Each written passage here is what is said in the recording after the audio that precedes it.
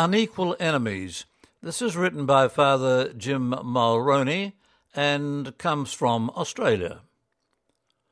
All animals are equal, George Orwell wrote in his 1940 Animal Farm, and the one place that prides itself highly on the equality of all is a ship in distress. And nevertheless, some famous experiences tell a different tale. When the almighty unsinkable RMS Titanic began its final descent into the depths of the freezing waters of the Atlantic Ocean, large numbers of steerage passengers among its 2,224 human manifest were still locked below. Although they had not been incarcerated in their holes in the bows of the ship to prevent a rush on deck, as Hollywood likes to portray, locked gates permanently isolated lower-fee paying passengers from first and second class in a nod to the mores of class distinction, fear of lice, odour and prejudice. And while some gates had been opened, others remained closed, and as a result steerage survivors represented less than half the percentages of first and second class. As Orwell indicated, while all animals are equal, some animals are more equal than others. Just over a century later, another luxury liner, the MV Diamond Princess, was quarantined in Yokohama, Japan, as people on board had been diagnosed with COVID-19, the coronavirus 2019.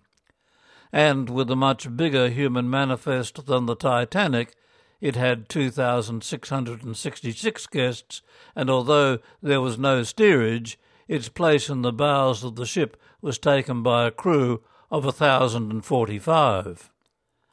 The virus spread easily around the ship, and despite strict quarantining of passengers, in the short space of a couple of weeks, infected 710 people, or 20% of those on board, to date the highest recorded rate of infection for one definable space. However, strict quarantine measures did not include what was arguably the most significant group on board, the crew. They continued to sleep cheek by jowl, 2 to 3 in small cabins, share bathrooms, work 16-hour days, prepare food, eat from common serveries, greet passengers when making deliveries and disinfecting cabins, collecting laundry, and helping the infected prepare to disembark. If any were ill, they were not quarantined, as there were no spare cabins to house them. Time magazine quoted Michael Mina, an epidemiologist from Harvard University, as saying, "The crew cannot self-quarantine and room together. Clearly, this has transmitted among them, placing all at unacceptable risk." The practice was later to be criticised by Japanese health authorities. First and second class on the Titanic may have been accidentally protected from the onrush of steerage passengers by the locked gates, but the pampered of the Diamond Princess could not be protected from the ship's virus-carrying cellar dwellers. The inequality in this case was to prove deadly to some, costly to others, and fearful for all. We listen daily to health experts and politicians explaining how to protect themselves.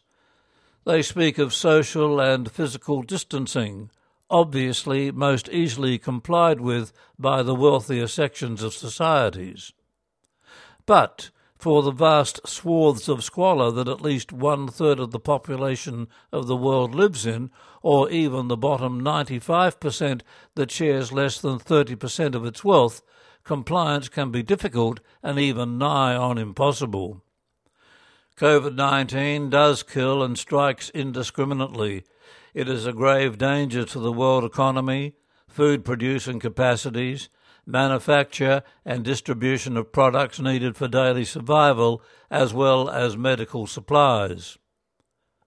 With medical facilities, money, social discipline and isolation, damage can to some extent be mitigated and losses contained. However, with the inequality that exists in this world, placing all hope in these measures seems to be somewhat churlish. The President of China, Xi Jinping, has declared this a people's war in China.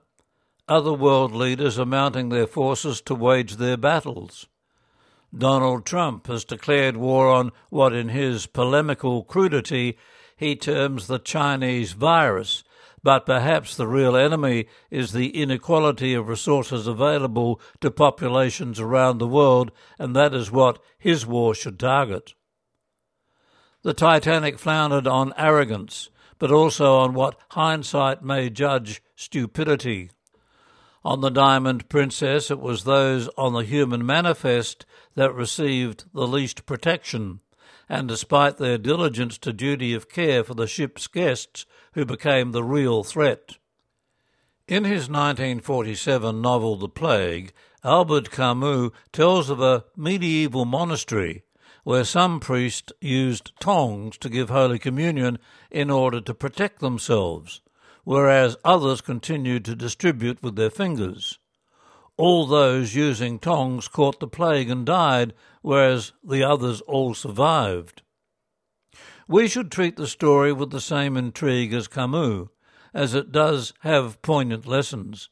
Firstly, our duty of protection extends beyond our own well-being, and secondly, a plague is a threat from which selfish action cannot protect. In our world there are no tightly sealed spaces. The virus is spreading into populations where people die every day from easily preventable diseases without ever seeing a doctor or taking a sip of medicine. It will not be known how many bear infection, let alone the real number or cause of many deaths. Nor can it be known where it will strike next. If this really did call for war, it could not be fought with guns, political wrangling, panic buying, or mere economic aid. It calls for an entirely different manoeuvre, an outbreak of selflessness. Had the priests used the tongs to protect their parishioners rather than themselves, Camus' story may well have had a different ending.